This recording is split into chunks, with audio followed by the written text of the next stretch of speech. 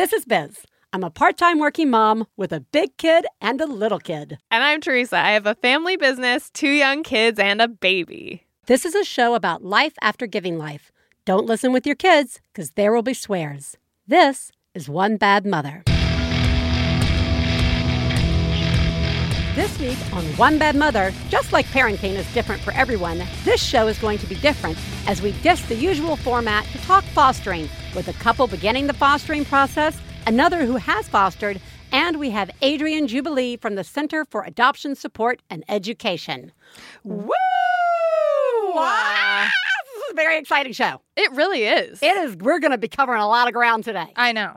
So I'm just going to quickly say, How are you? Fine. Great. I'm fine too.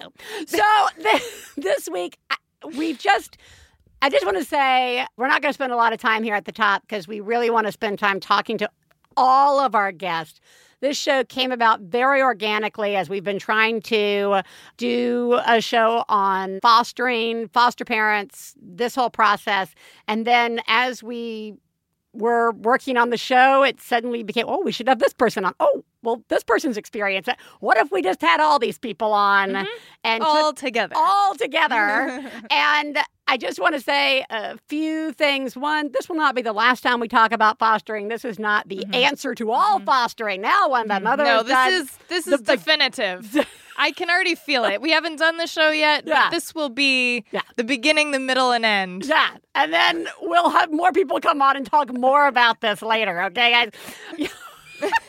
There's only one show for fostering. So I just don't want anybody to think that's it. 2, I want to say a very special thank you to the One Bad Mother Foster Adoption Facebook group, who for a very long time has let me wander about their conversations. And so thank you for being so generous in letting me peek and for helping with suggestions and ideas for this show and future shows. And I will just go ahead and preface at the beginning, when we are speaking to people, this is going to be an opportunity for me to learn a lot about something I haven't experienced or know about. So I'm hoping I can navigate this without stepping in it. And as always, if I step in something, please feel free to tell me, and I'm going to tell our guests the same thing. So one last thing, and that is because the show is so different, we won't be doing genius and fails and rants this week, just so we can really commit time to our guests. So with that said, let's talk about fostering. Please take a moment to remember, if you're friends of the hosts of One Bad Mother, you should assume that when we talk about other moms, we're talking about you. If you are married to the hosts of One Bad Mother, we definitely are talking about you. Nothing we say constitutes professional parenting advice. Biz and Teresa's children are brilliant, lovely, and exceedingly extraordinary. Nothing said on this podcast about them implies otherwise. Teresa. Yes. This week, we are going to call a lot of people. But today, we're going to start off with people in the booth with us, which may be a first ever for One Bad Mother. This week, we are going to start off with having Kevin and Kelly on the show. Kevin is the producer for Maximum Fun's Bullseye with Jesse Thorne. Kelly is a preschool teacher who's worked at schools all over Los Angeles. They're both native Southern Californians, both graduates of California State University, Long Beach, though Kelly has a higher degree, a master's in English. They met at a bar in Long Beach about 11 years ago. These days, they live together in Los Angeles. And Kevin likes to cook and watch baseball. And Kelly likes to explore nature and watch Ozark. Welcome to the show, Kevin and Kelly. Thank you. Wow. It's weird having all the different energies in the small room. Before we get in, we're having you guys come on today as we really sort of explore fostering in depth. Before we get into that, we want to ask you who lives in your house right now. Kelly? Sure, I can take that question. Our house is populated by 2 adults, Kevin and I, and 1 rabbit and 2 cats. What are their names? Yeah, we need names. We have names. Yeah. It becomes clear now that I haven't been listening to your podcast. I'm sorry. Very sorry. We don't always need names. It's just that we like names. Yeah. Okay, cool. Arthur is the name of the rabbit. and I named him because I'm good at naming stuff. That's good. And Wayne or Little Wayne or Young Wheezy is the name of one of the cats. Okay. And the other cat's name is Tilda. Oh, Tilda. Yeah. That's nice. She's the best one. Yeah, out of all of them, she's your favorite. Either after Tilda Swinton or the little thing that goes over the Yeah. N. You can't go wrong. Nice. I am really going to work hard not to derail to talk about rabbits because I have questions about rabbits, but we could just do a whole nother podcast The on rabbit sounds rabbits. good here. The rabbit has visited See, Max this Fun is before. you want me hated to it. not talk I know. about fostering I know. today. Sorry, I can't. I have equal questions about rabbits and fostering, but we'll do fostering. All right. You guys are people on today who are just beginning the fostering process. Yeah. Yes. So let's just start with basically what made you decide to start this process? And where are you in the process right now? So they're really reluctant to ever tell you like a timeline or like a percentage complete, but I would say we're probably like 60% of the way through. That sounds very positive. I like that. Like to hear that. we're like they're doing the home study process with us right now, which is where a social worker comes into your home and asks you like extremely personal questions. Kelly just had hers Yeah. That's right. last week.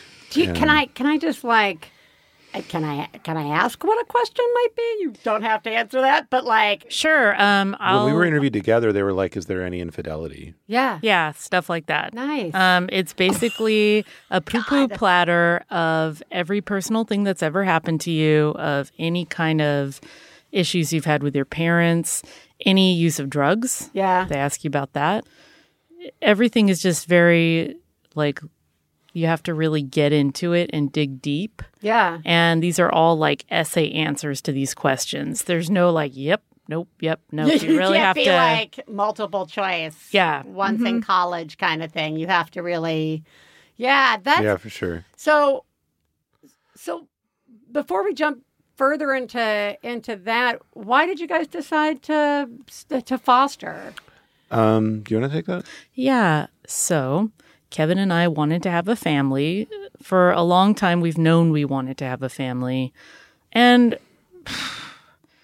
oh boy, rather than really try to explain everything about infertility and blah, Sure. blah, blah, Well, I mean- and I'm missing an ovary and all that good stuff. Yeah, we started trying in like 2013, 2014, I'd say. Yeah.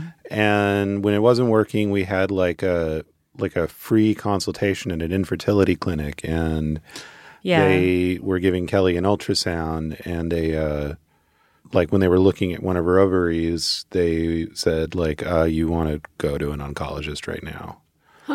Yeah, so that was horrible. Wow. That was probably That's- one of the yeah. toughest days we've ever had. Yeah. So we basically at that point were like, oh, let's see if I have cancer before we go any further with baby stuff. Right. So we went and we did see an oncologist. I did have something that meant my ovary had to be removed. And so I can just say my left ovary is gone now. The tube's gone and my appendix is gone, just for fun. They just But- feel like while we're here, we'll Yeah, just get rid let's- of the appendix too. Right, because that Seems wise. Sure. Yeah. So after that, it turns out like, yeah, I still have another ovary. I still have eggs. I can still have kids. So Kevin and I resumed. The trying process. Yeah. Yeah. Yeah. Yeah, we tried a little bit more. We like started with like a IVF procedure. Well, we tried a couple different like infertility treatments and nothing worked. The final thing that we tried, and this was like last year, was one round of IVF that we got our parents to go half and half on. Yeah. And it didn't work. Yeah. And It's a really hard process. yeah, it Yeah. sucks. Yeah. It's I mean, I can say that there's a lot going on in your brain when that's going on, and a lot of really hard Yeah. stuff. For me, it is hard. I'll just take a side note to say that, like, I work with children every day Yeah. and babies sometimes. I worked for 2 years in an infant room, and I've, like, really have a passion for helping children and taking care of children. But there is always that moment, you know, this is a podcast about mothers. you feel this like clench of your identity, like, okay, well, someday it's going to be my turn to be one of these mothers. And so I can, I can be there by their side and I can be really close to them and walk through this part of childhood with them because I'm going to be a mom someday. And when that gets called into question, like, you don't know if that's really going to happen biologically, it is something that kind of takes a minute. You have to take a beat. You don't have to, but I took a beat. Well, yeah. I mean, the foster people call it a grieving process when you are like, when you look face to face at infertility, and they want you to take time to grieve that. And we actually did start a couple years ago, like very, very early. Like we went to one training session or one orientation session for a different foster to adopt agency than the one we're with now. And they talked to us and they're like, you guys need to process this infertility news first. Yeah. Like take a beat to do that, then come back. Yeah. Yeah. And we did. Yeah. Kelly, did you take time from your job? Were you able to, so you were taking a beat while you were Still having caring for kids full time? Yeah. And another part of the IVF process that was difficult was that there was a period when they put these little, I forget what they called them. I don't know if they called them embryos, but I did get implanted with. Oh, yeah. Yeah. That's an embryo. Yeah. So I got like probably the closest thing I'll ever have to the feeling of being pregnant. And the doctor asked me to basically behave like I was pregnant. So that meant I took 2 weeks off work to be thinking about this and having this in my head where I'm not supposed to lift anything. And, the dietary restrictions are in place. So there is like a part of me that's hopeful. And even though we both knew that it was a long shot, I think we both started to it's get a hopeful. mind fuck. Yeah. Jesus Yeah. Oh, yeah. Christ. It was What this a- little vacation in the world of like That is a regular pregnant parents. total. Yeah. Yeah. Well, and also you have to. Because we've had people on the show before. You have to take all the drugs and everything Yeah. too Oh, first. yeah. So it's like Yeah. it's so much money and Yeah. physical energy and like such a deep commitment to this. Yeah. This like maybe thing. Yeah. Like Yeah. Exactly. That's a lot. And now people are in your house asking you deeply personal questions. Right. Yeah. It's a really epic journey. And I think that's not, why one of the reasons we're having people on is because I think there's a narrative that's out there about fostering and even about, having these, IVF procedures and things like that. There's like one sort of very thin one-page narrative, and we don't have a chance to really learn that it's like an encyclopedia, set Totally. of stuff. Yeah. So you guys decided to foster. Yes. Can I ask, because I'm still trying to understand the difference. Well, not really the difference. I guess I kind of understand it, but there's fostering and then there's fostering to adopt. And which are you guys doing specifically? So we're fostering and hoping that we can adopt. Okay. But is there like a guarantee No. or no? Okay. So it's not like. So I think I can explain this pretty succinctly. Go for it. We walked up to this A stranger in the store and say, we went through this nonprofit agency that works with LA County and their foster system, and we said, we're fostering, we're hoping to adopt, and they said, okay, abandon all hope of adopting. Yeah, that's what I've heard. Yeah. Because the process is going to take multiple years once you're paired with the child. You're there as a foster, or as they call it now, resource parent, to like be a safe place that the child can stay at, and to be, taking the child to meetings with the biological family, to court dates, to, meetings with social workers, that sort of thing. And officially on paper, you are there as just kind of an intermediary between the biological family and the courts, and you're a place for the child to stay. And on paper, you're supposed to be on board with reunification, which is when the child is taken back to their biological mother or father. Right. Yeah, I was going to say, so Kevin explained the nuts and bolts. Things that are going through my head I was going to say. are things like are things like this is so hard because like right at that we're wanting to adopt an infant. Hopefully we'll see how that goes. Who knows? But we're like right at that moment in child development when children are forming their ideas of parents and, you know, maybe even saying their first words. Yeah. Like thinking about the idea that this is just a little person staying in our home who we're protecting, but all of these emotional, like gut-wrenching responses are going to be elicited from me. Oh, yeah. Like even just being around kids in general, I can get like really worried and emotional and hopeful and all those things. And this is a positive thing. The people at the foster to adopt agency want us to bond. They want us to have these feelings, but they're asking for something that feels almost impossible to me, which is get in tune with these feelings, give this child that love that they need during this time of their life, but accept the fact that this is not necessarily their forever home, and you're going to have to possibly let go and start this process all over again. So, yeah. It is. I got to tell you, because I have like this like series of sort of questions, but I'm going to just sort of go and go somewhere else because I think this ties together.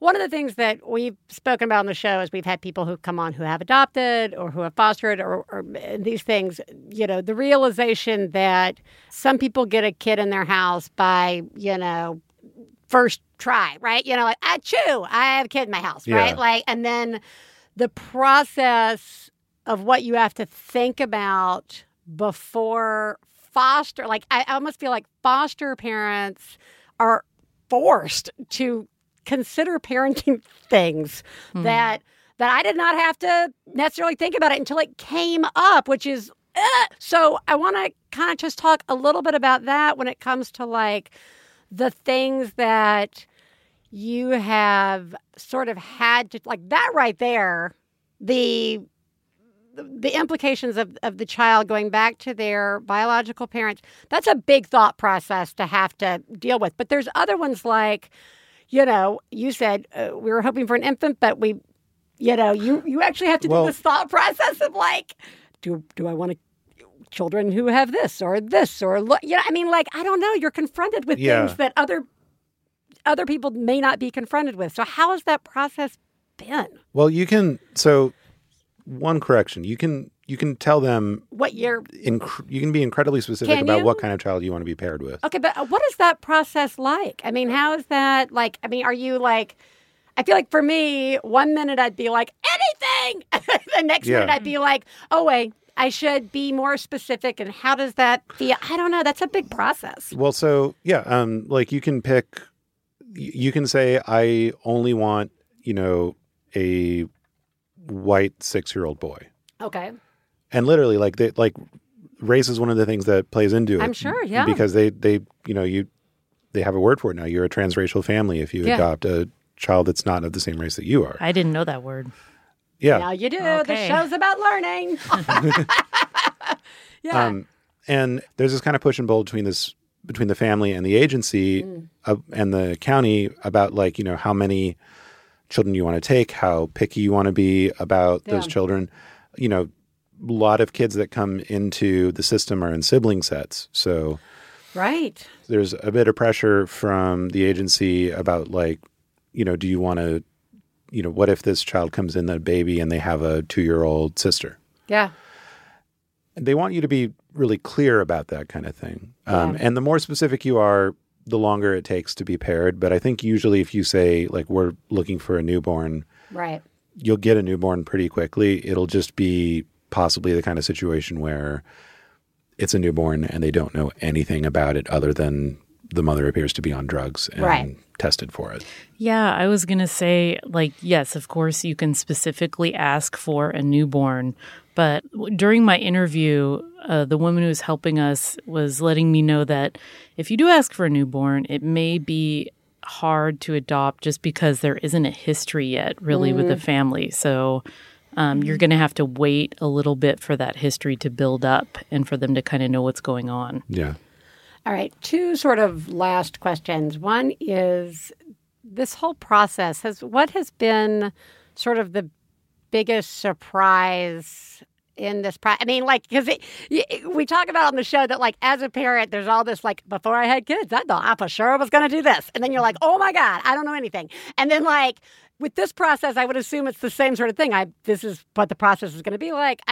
Wow, that's not what I was expecting. Or that was a great thing I didn't expect. You know, like, what? Yeah, tell me, I'll be quiet. I think for me, it's been figuring out that this isn't the second best thing in being a parent, that it's a completely different thing and it's a really important thing. Yeah. And that's been what's kept me engaged in the process and like somewhat comfortable with the idea of having a child in our house and then maybe losing it to reunification. Right. Is the idea that, you know, no matter what happens, we'll be doing a huge bit of good in a child's life. Yeah. Yeah, I think piggybacking on what Kevin's saying, I think a surprise to me was when you're little, you have this sort of general schema of what it's going to be like to be a mom. You know, you go to the doctor, eventually you have the baby. Yeah. And I think I'm realizing that in our culture, there aren't a lot of relatable images or shows about adoption or fostering. So Kevin and I have kind of been like, everything's new. It's not like one thing's new. It's like everything about this process is eye-opening and new. Mm-hmm. So I think like we're both kind of average folk. We haven't had to deal with a lot of tough stuff in our lives, I don't think. And I think I can speak for both of us when I say this is like one of the first times that we felt kind of different. And we didn't really expect that. I don't think I expected it at first. Wow.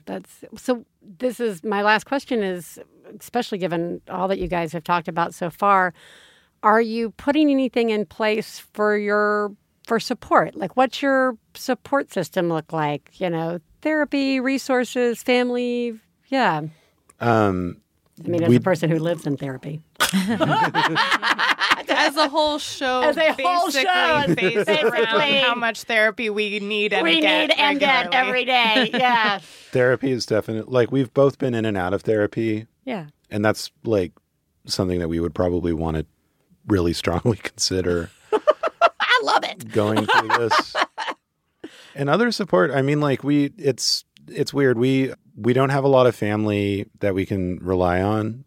Kelly's parents moved about 3 hours away. Thanks, Mom and Dad.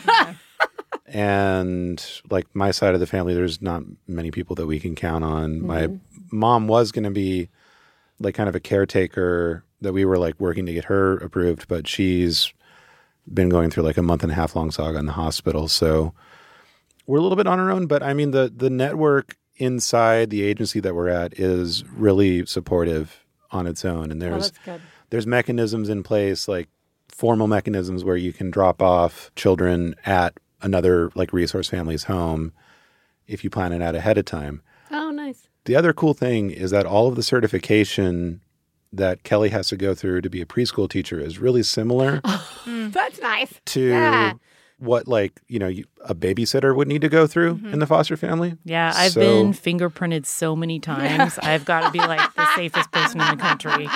But you also take have all the field trips. You have a Rolodex of so many people we can. Yeah, that's true. That's my resource right there. I have like a ton of preschool teacher buddies, and some of them like moonlight as nannies as well. So that's got to come in handy. Helpful. Yeah. Well, I just want to say thank you guys so much for coming on and sharing your experiences with us. You guys are both doing a really remarkable job. Yeah, you are, guys. Yeah, you guys seriously really are. And we really look forward to hearing how everything goes. I think it's just great. Thank you so much. Thank you so much. Thank you. That was so generous of Kevin and Kelly to come on and talk to us about that experience. It really was. It just really shows me that I think I know some stuff. Mm-hmm. And then there's so much more I don't know. And again, it reminds me, you have no idea what's going on in people's lives. I know. God, we've just got to be nice to each other. We really need to be nice to each other every day, guys. Every day. Yeah. Next, we're going to be having Abby Scott come on, and she's going to talk a little bit about the process of having already fostered and those children having already left their home.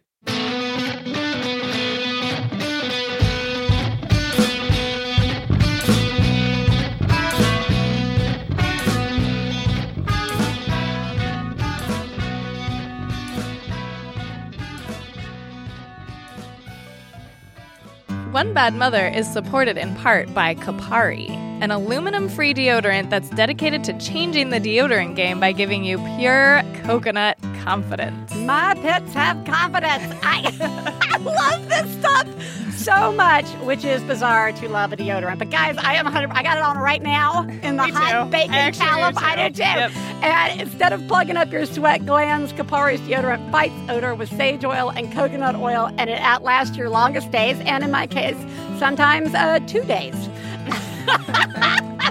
Go to kaparibeauty.com/badmother to make the safe switch today and see how you can save $5 off your first order.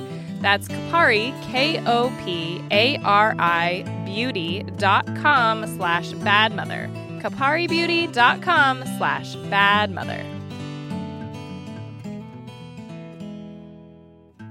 Teresa, we are on to interview number 2.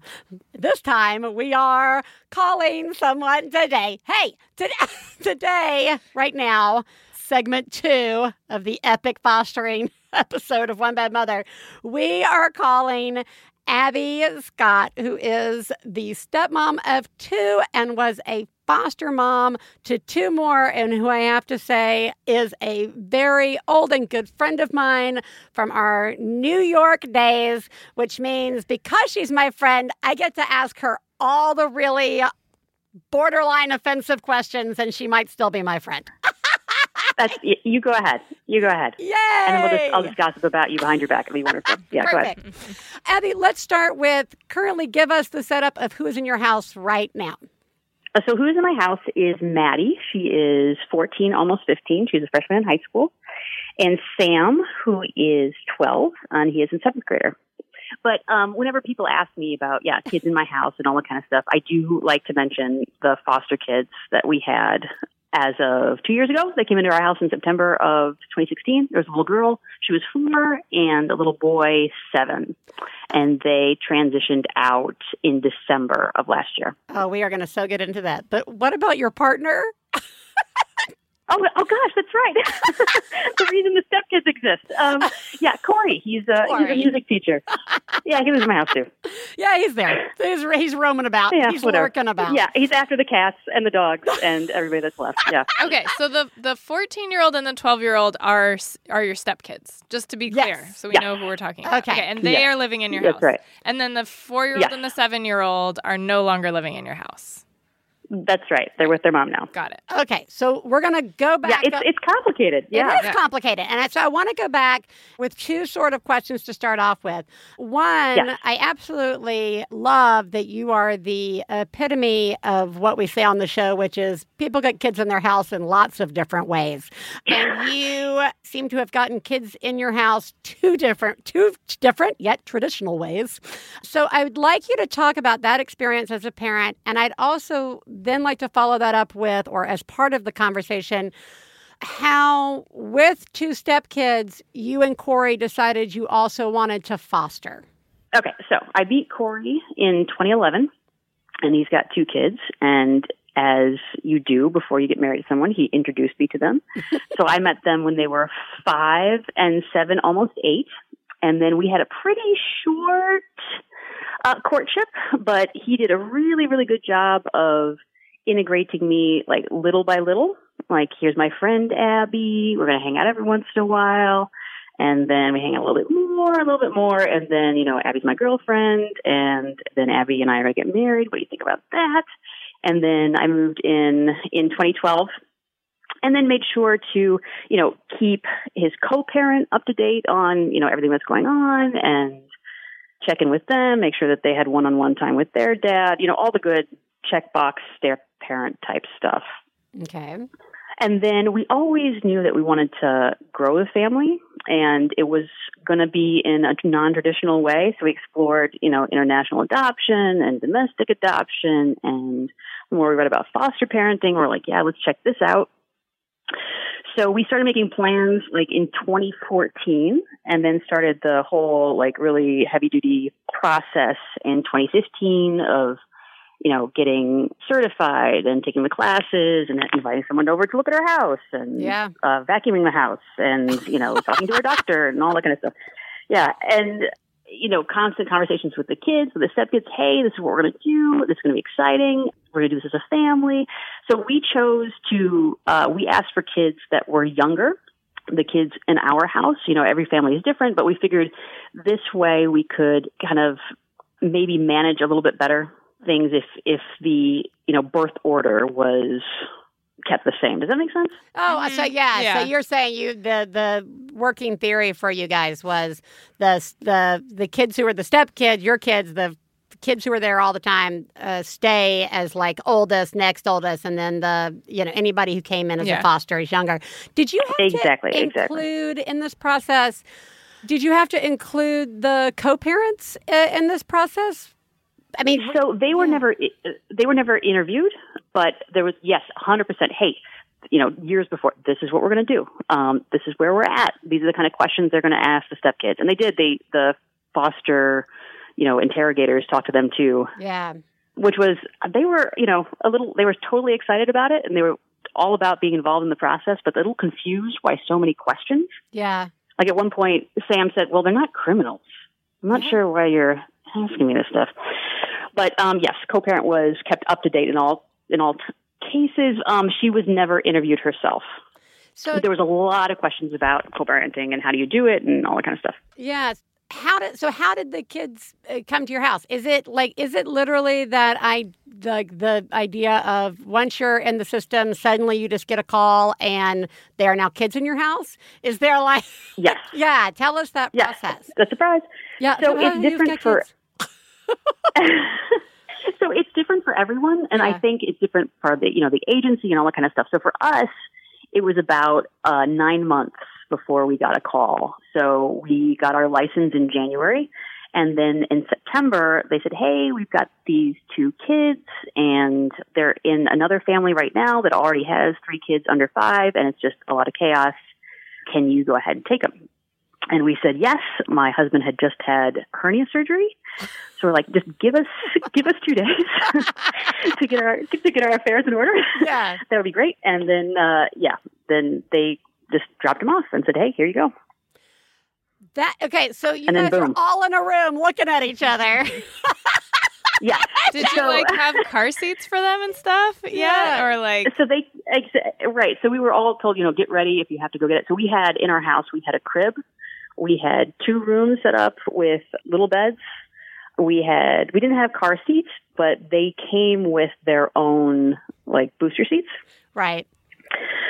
So that gave us an opportunity to say, all right, so how old and all that kind of stuff. And actually because we had a couple days, the older kids were able to really get involved. They decorated the room for both kids. Nice. They got letters. They printed out their name. They painted it. They got, stuffed animals that they had all grown and presents and all that kind of stuff and put them in the room. And then the day that the littles came, the big ones were at their mom's. So there was able to be a little bit of a transition, let's get us used to these guys and these little ones used to us, and then we'll go ahead and integrate the big ones too. Good job. That was some good thinking. That was excellent work. Yeah. I want to ask, what was it? Okay, suddenly now there's a bunch of kids in the house. Some were there, some are new. Yeah. Can you talk a little bit about what surprised you as something that you weren't really expecting? What worked really well? What turned out to be something you guys really had to adjust to?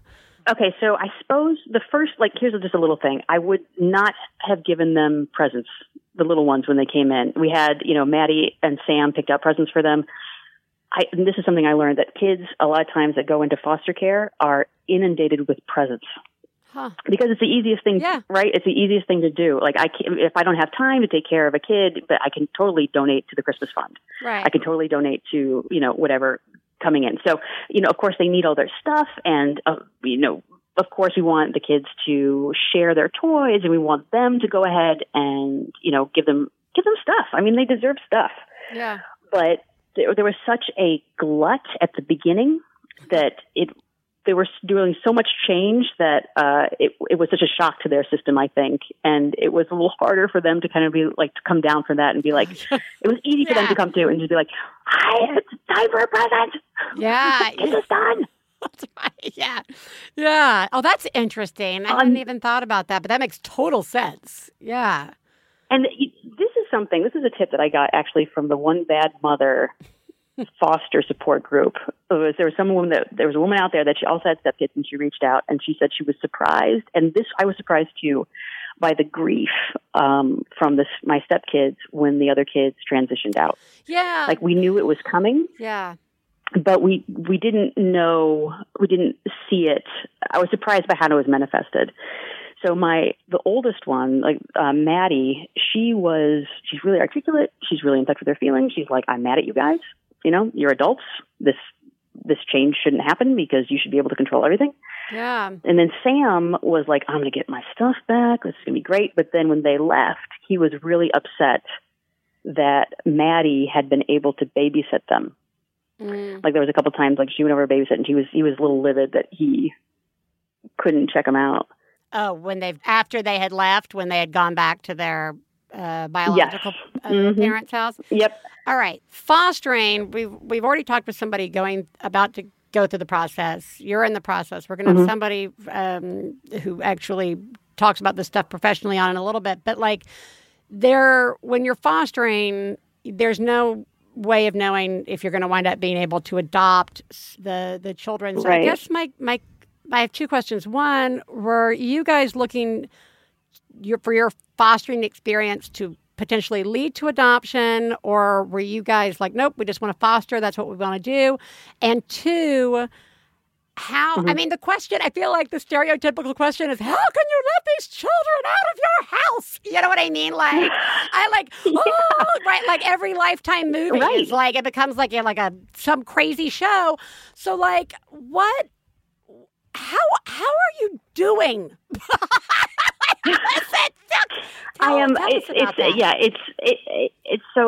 There's the positives and the negatives. So when we came into this, yes, we were like, we are going to adopt kids. They're going to live in our house, and this is how we're going to do it.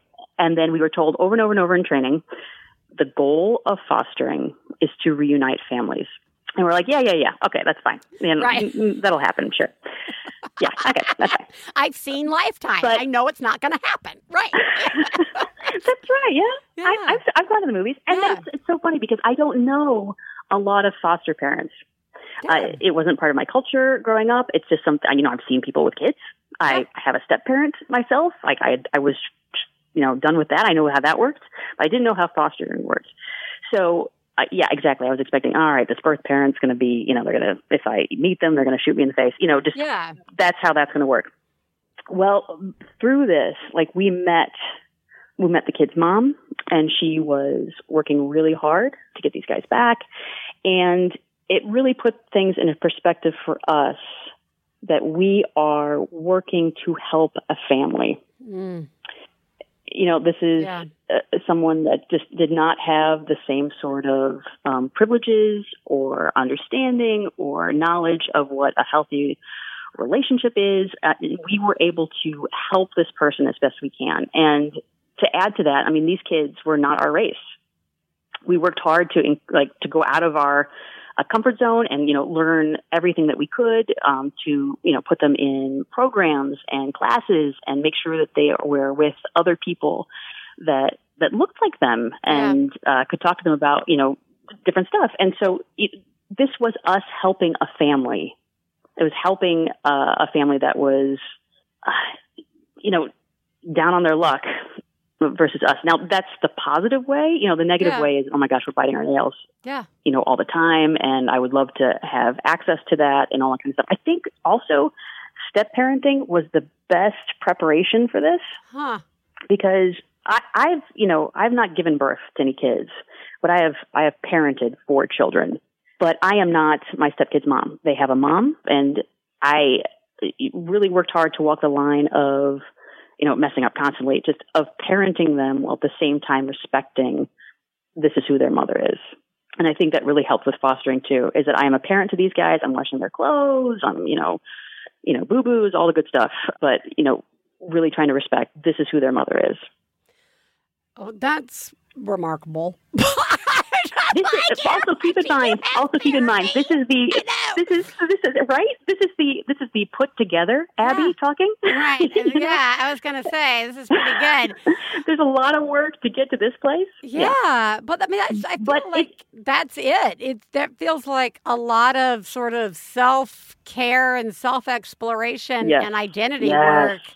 Sorry. Well, it's just making me like it's a lot of what we talk about on the show in terms of you're just giving so much. Yeah. Like you're really giving a gift. Yeah. And it's so like we've talked about parenting in general being like not rewarding sometimes. Yeah. And like this what you're talking about of like we're helping a family, we're doing what we can to help these kids, and you're really like I'm just like imagining just this outpouring of like love really just like coming from you, and it's like a one-way thing, although I'm sure you received love in return, and like and you gained something amazing from that experience, but there is no absolutely, it's very different from like what we sort of think of traditionally about having kids, which is like, well, you have kids because eventually they'll grow up and take care of you. Like that's kind of like you know what I mean, like they'll join the family business, or they'll farm the land. Yeah. Like it's just like that's not what this is. Yeah. Right. I don't want to make this. Abby is not particularly like just like some queen, amazing person. Like you're a horrible person. No, don't worry. Totally Don't worry. You suck. You really suck. We're taking advantage now of being, we have 50, my husband has 50-50 custody. So we are part-time dinks, right? So we are traveling on the weekends and, doing things that other families can't. Right. But on a side note too, look, one of the really positive things that I was surprised by is that it really solidified my relationship with my stepson. Like, so he was 5 when I met him, and, he's a boy, and he in particular, is really attached to his dad. Yeah.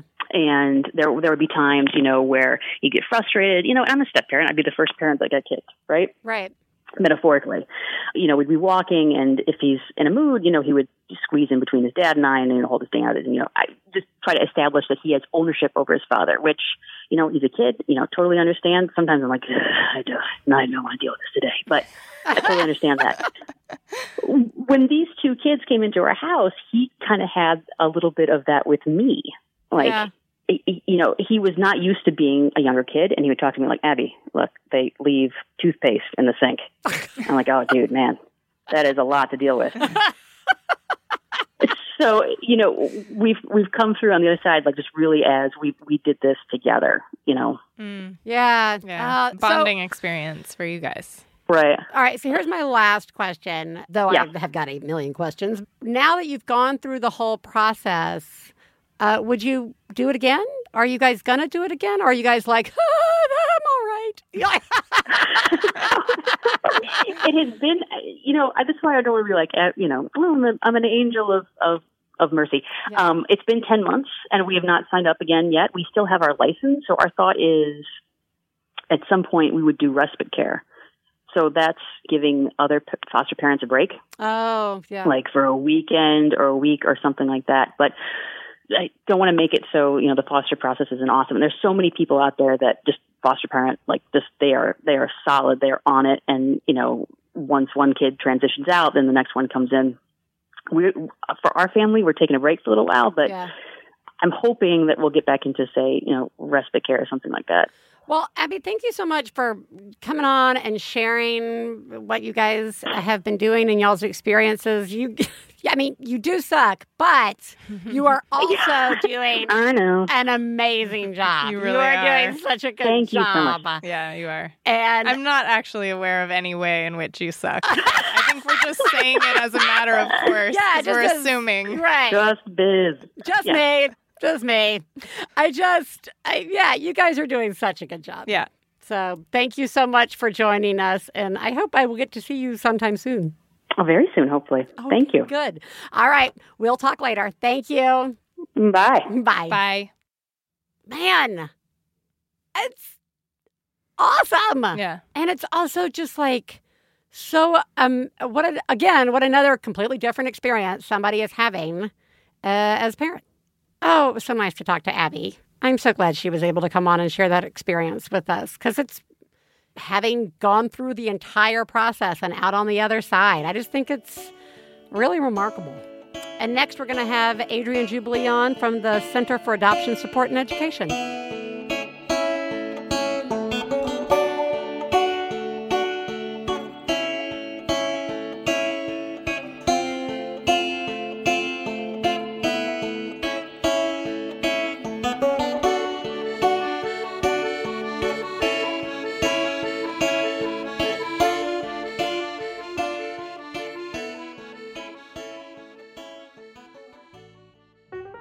One Bad Mother is supported in part by Vital Farms. Buying eggs can be confusing, but Vital Farms wants to clear things up and keep it simple. Vital Farms pasture-raised eggs are better than cage-free. They're bullshit-free. These pasture-raised hens roam free outside. They have tons of sunny space to move around. And somehow that results in really delicious eggs with a beautiful orange color when you crack them open. Taste what it means to be bullshit-free. To get your coupon for Vital Farms pasture-raised eggs, head to vitalfarms.com/mother. And the packages are cute, too.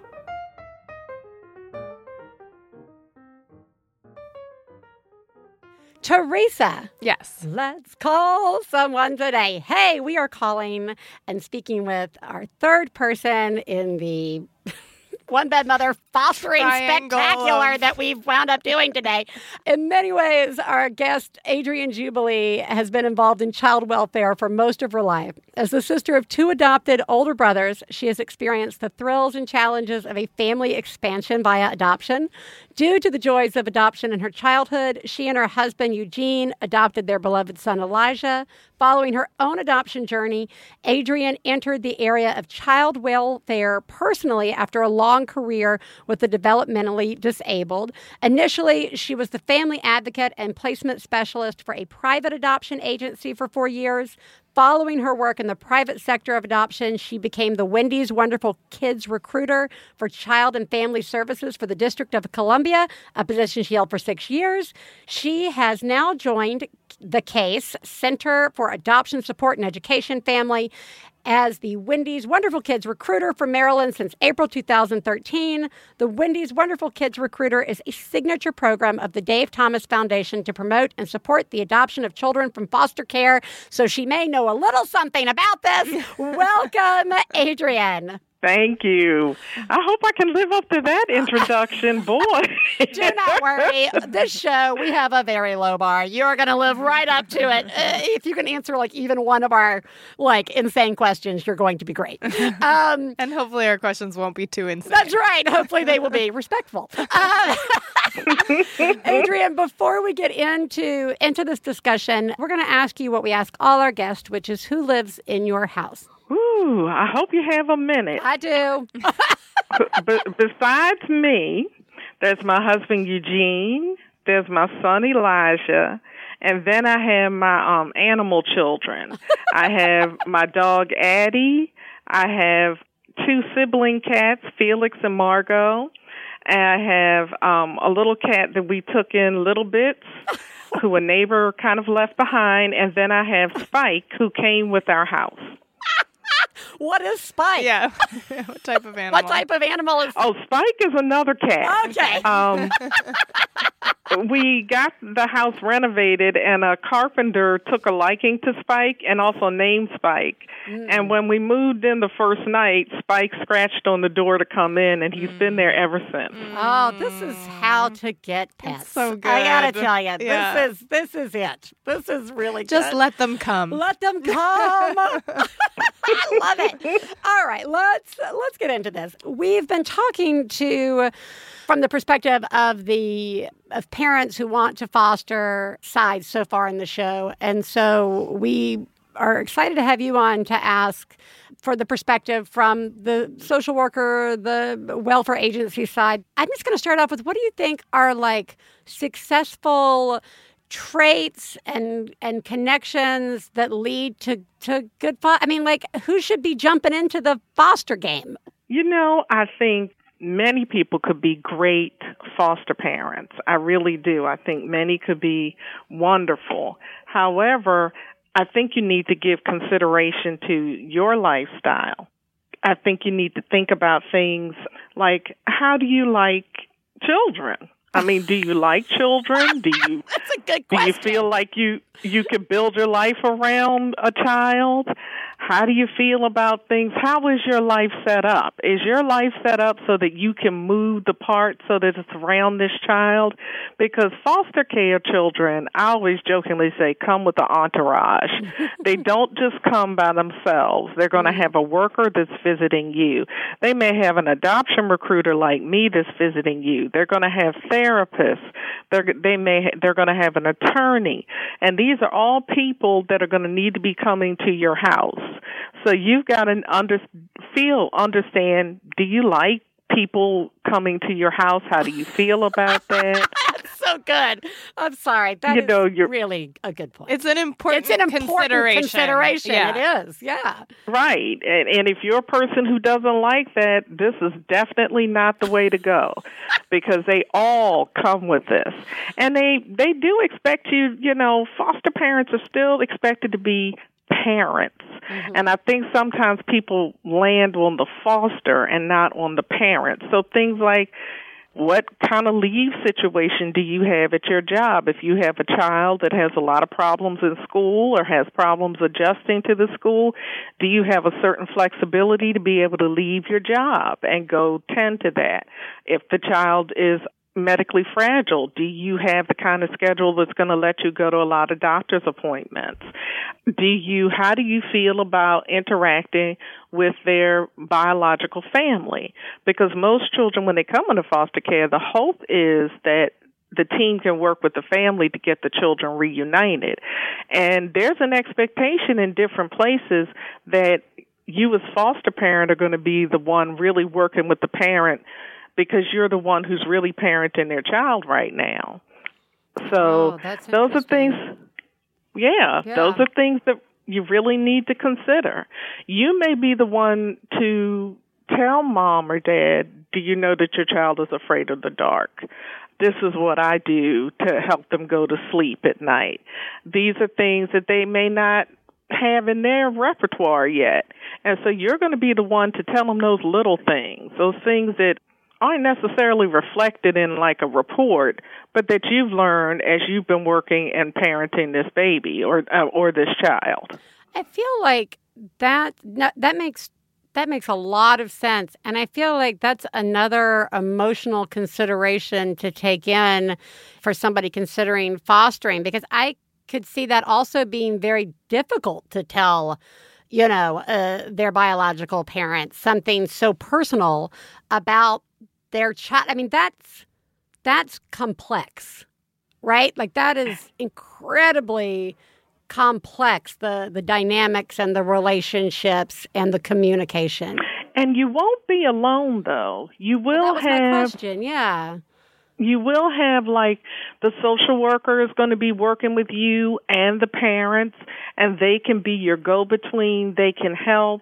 People generally, when the children have when the parents have visits with their children, usually the foster mother is not at the foster parent's home. It's usually at an office or somewhere in the community. A lot of times during the visit, social workers take the kids. But in the grander scheme of things, you are going to be able to at some point interact with them and let them know how their child is doing. Well, let's actually take it back to the very beginning. And can you take us through, in general, what the process is for somebody who's interested in fostering? Sure. I will warn that every jurisdiction has their own way of doing things. Fostering and adoption does not have like a federal policy or federal guidelines. It's determined by each county or city or state. But in general, you would contact the foster care agency in your jurisdiction, and you would tell them that you were interested in being a foster parent. Most jurisdictions have things called orientation, and that's where they're going to bring you in, and they're going to explain to you what the expectations are, generally what the process is for becoming a foster parent, what the requirements are, and then they will get your information. At that point, you're not obligated. They will tell you from there, if you decide to move forward, then you generally take a class that prepares you for fostering children who have experienced trauma. And so those classes usually run about 32 hours in total. Then after you pass that class, you'll be getting information in that class about documentation that you need to be gathering, and this is to get you ready for something called a home study. Mm-hmm. And a home study is really a written report about you and your family to help you determine if you are ready to become a foster parent, to answer your questions, and also to help provide a picture of who you and your family are. It's written by the social worker. It's not written by you. And it usually takes, I will say in Maryland, it can take up to 6 months to complete the home study. It involves interviews with you, interviews with your partner, interviews together separately. If you have older children, they're going to interview those children. They're going to look into how your children are doing in terms of school. They're going to make sure that you are on solid ground financially. They generally don't do things like credit checks, but they do want to make sure that you have a stable job and an income where you can support yourself. And then they're going to talk to 3 references. Usually it's about 3 references. Also, there are criminal background checks. You'll have to get fingerprinted. And they gather all this information up, write out a report. And when the home study is completed, if you pass the home study, if everything comes out okay, then you'll be considered qualified to become a foster parent. And then from there, different people may call you about taking in a foster child. Okay. So here are 2 questions from that. One, can you say no to a call? If you've gone through this whole process and somebody calls and says, we've got a child we need to place today, as the person who's been through this process, can you say, no, we're not ready, or I want the next one? I mean, what is your commitment once you've gone through that whole process? Because I would feel really guilty and feel like I'd have to be like, every time you called, I'd be like, bring them in, bring everybody in right now. No. This is where I tell people, know your strengths and things that aren't your strengths. Okay. So usually you'll get a call, and it'll be about a child, and they will give you kind of an overview. They try to give you as much information as they have. They may give you an overview of this child, what the challenges are with this child. This child may be coming straight from their home and what was found there. And you make the decision based on what you're hearing as to whether you feel comfortable or you feel ready to take this child. You may be getting ready to go on a trip, and they call the night before to say there's a child. You can always say no.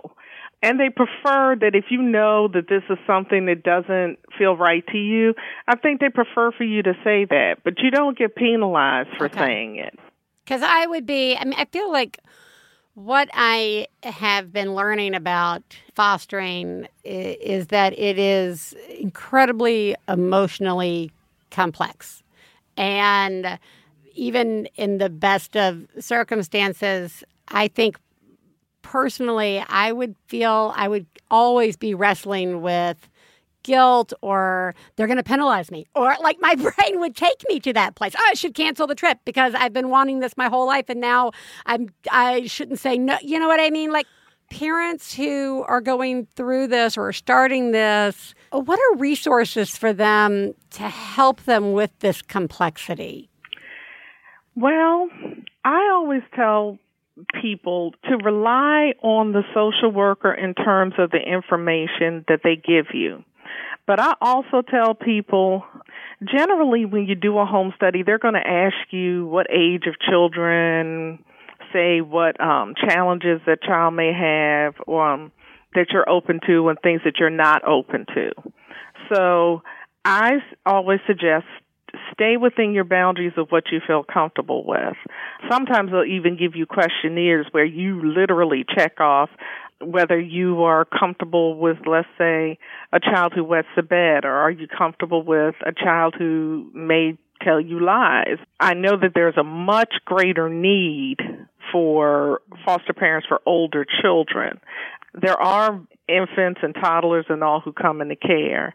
And if that's really what you want to do, then I always tell people to kind of stay with right now where you're comfortable. But always remember now, that child that, let's say you have 1 to 5 and you get a 5-year-old, they're going to turn 6 and 7 and 8.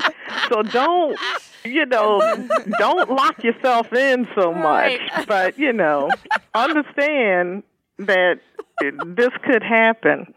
And also, what I find with a lot of foster parents, there are networks of foster parents usually in the area. And you can team up with someone who's done it for a long time who can be your foster parent mentor to kind of help guide you through the system because they've been doing it for a while. In terms of the child and the emotional challenge, please go with your children to the therapist. Please don't just drop them off and treat it like it's their thing and not my thing. You want to know what the child is reporting. You want to be able to report to the therapist sort of what you're seeing. And the therapist is supposed to be giving you tips and information to how to structure your household so that this child can be successful. And when you're thinking about being a foster parent, you really need to think, can you delay gratification? And what I mean by that is these kids are coming to you and they are hurt and they are wounded and they are distrustful. They don't know what's going to wait for them in your house. And you know you're a good person who has their best interests at heart, but they don't. And so they don't look at you with a lot of gratitude. It may take a long time, if ever. So what you really need to pinpoint is how they're healing. They may, never say, gee, I really love you, but they may give you a hug or touch your hand. If you have that need for the child to really express a lot of love and affection, you need to be able to delay that. You may need to go find other outlets.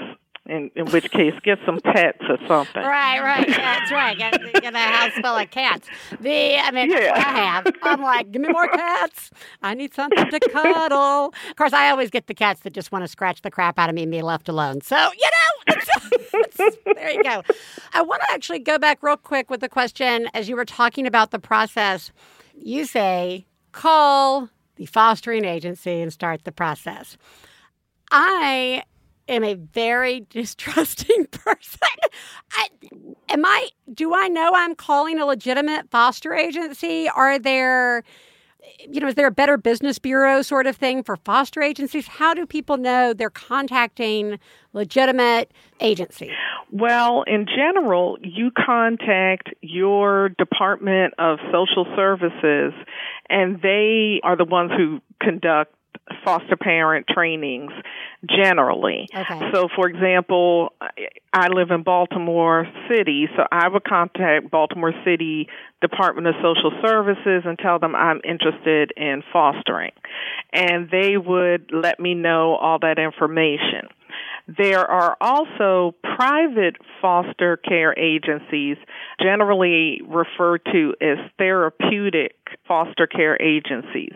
And you can even call your jurisdiction and find out who those agencies are. And the reason I say therapeutic is because they take children with a higher level of need, always. So their children who are going to go there are going to be children who may be very medically fragile, very medically involved, or they may have more severe emotional problems or behaviors. But in general, you can call your jurisdiction, your local county Department of Social Services. There usually aren't scammers for that, I guess because they'd have to have access to children. And private agencies get their access to children from the jurisdictions. Okay, that makes sense. I just have probably read one too many crime novels. Let's wrap up on one last thing, which is, what do you think, it's hard, I don't want to say like biggest misconception out there about fostering, because that sounds like I'm looking necessarily for a negative misconception, which I'm not. But like, what do you think just culturally is a misconception about being a foster parent or what fostering means? Well, let's see. I would think of it this way. I think for me, there are two big misconceptions. I think a lot of people still view foster parents as these people who are lazy and take these children in so that they can get the stipend, the money that comes with them to help support the child in the home and not put the family at financial hardship. And I've really found that tends not to be the case. I would never say no, there's nobody who does that. But most of the foster parents I've worked with have really put a lot of their heart into helping children heal. And then I think the biggest misconception is that foster kids are bad, are horrible, have done something wrong. They come with a bad rap, and I just think it's so unfair. These are children who, through no fault of their own, have had to be removed from their biological families. And they go through many, many things. And I think that sometimes people forget that the children that didn't do anything wrong, that it's not that the children did something, it's that the adults of the family were not able to provide the care that the children needed. So I always feel like they come to all of us in the professional world with these great big folders, and you read these folders. I remember when I started in this position and I was terrified. I was like, oh my God, how can I meet this child? And you go to the house and you meet the child, and he's just a kid. Yeah. He's really just a kid. And I know I sometimes look at my kids and I say, boy, there's a lot of resilience here. Because I think sometimes with some of my kids and their stories, I would be curled up in a ball somewhere. Right. And so I just think to just remember, walk a minute in their shoes when you hear about their story, and remember they are children. Yeah, I thank you so much for both of those things. I think that those probably are the two misconceptions that come to my mind right away when I think about it. So and especially after hearing the process of trying to become a foster parent and knowing after speaking to foster parents what awaits you emotionally through the process. Mm-hmm. And on the other side, I find it hard to believe that the majority of foster parents would then be this stereotypical person that's a lot of work. It's too much work. It's a lot of work. Oh my gosh, that's so much work. Adrienne, thank you so much for joining us. We're going to make sure that we link everyone up to the Center for Adoption Support and Education, as well as the Wendy's Wonderful Kids group. Thank you so much for your perspective and your insight. We really appreciate it. Oh, thank you. Thank you for taking this time to focus on people who I think don't get the appreciation they deserve, and that's foster parents. We 100% agree. So thank you for joining us. Thank you so much. Bye-bye. Oh, bye-bye. Brainwaves send a message, pick up the phone. When you I call, on is moving now, no longer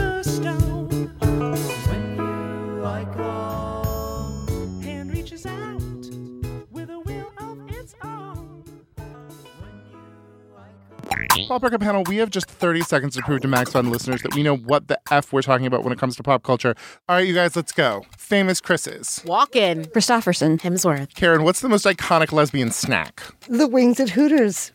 The answer is fried green tomatoes. Margaret, what is the Marvel Cinematic Universe missing? My interest. Winter, name someone who will EGOT in your lifetime. Ike Barinholtz. That's beautiful. Top Gear or Top Model? Sadly, I have to say Top Gear. The clear answer is Top Chef. But Top Model taught us about smizing. Pop Rocket, smart takes on everything. Catch us every Friday on Maximum Fun. I'm Riley Smurl. I'm Sydney McElroy. And I'm Taylor Smurl. And together, we host a podcast called Still Buffering, where we answer questions like, why should I not fall asleep first at a slumber party? How do I be fleet? Is it okay to break up with someone using emojis? And sometimes we talk about bugs. No, we don't. Nope. Find out the answers to these important questions and many more on Still Buffering, a sister's guide to teens through the ages. I am a teenager. And I was too. Butts. No.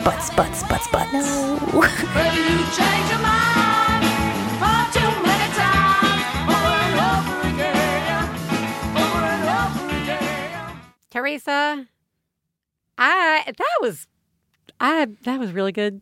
That was helpful. Helpful Yeah. show for me. Yeah. There were three things that were said, one by each of our guests, that really resonated with me and reminded me how amazing people are. Mm-hmm. I can sometimes walk through life not liking people very much. And then something happens and I'm like, oh, people are okay. And that was Kevin and Kelly. Kevin was saying when we were talking about like what surprised you or something along those lines, he had said that he had started looking at things. He had started looking at fostering not as the second best way to have kids. That like he changed that. We talk about that all the time, changing that story. And I thought, that must be a thought process. Yeah. Right? Because of just how culturally we only talk about really parenting, getting kids one way, right? And that every other way is like second and it's not. Mm-mm. It is not. Kids come into your house lots of different ways. And in all of those ways, you are parenting.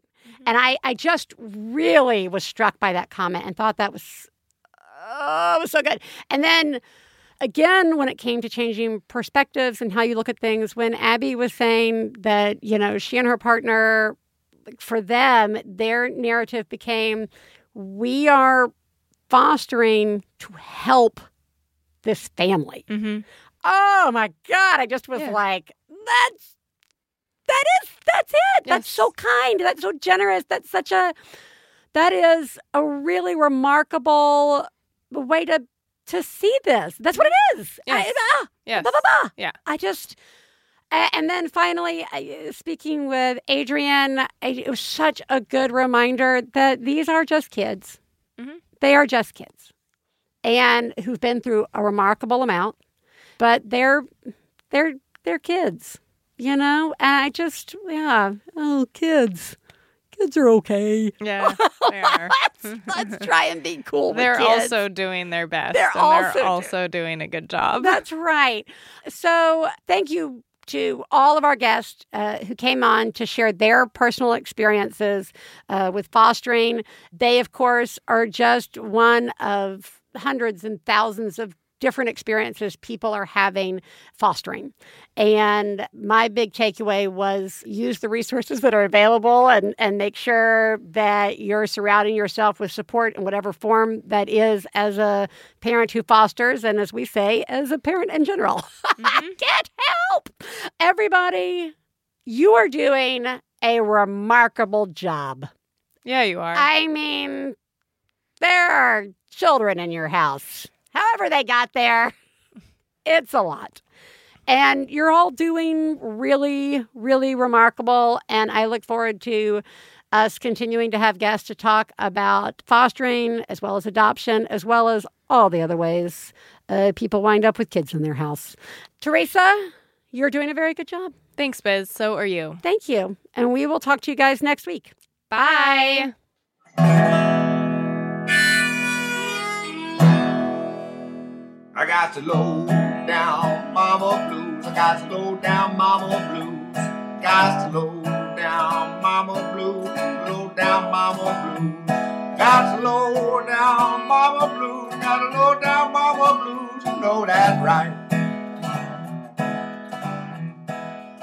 We'd like to thank Max Fun, our producer, Hannah Smith, our husbands, Stephen Lawrence and Jesse Thorne, our perfect children who provide us with inspiration to say all these horrible things, and of course, you, our listeners. To find out more about the songs you heard on today's podcast and more about the show, please go to MaximumFun.org/OneBadMother. For information about live shows, our book, and press, please check out OneBadMotherPodcast.com. One Bad Mother is a member of the Maximum Fun family of podcasts. To support the show, go to MaximumFun.org/donate. Well, Daddy and baby fussing fight, got low down mama blues. Oh, said Daddy and baby fussing fight, got low down mama blues. MaximumFun.org. Comedy and culture. Artist owned. Listener supported.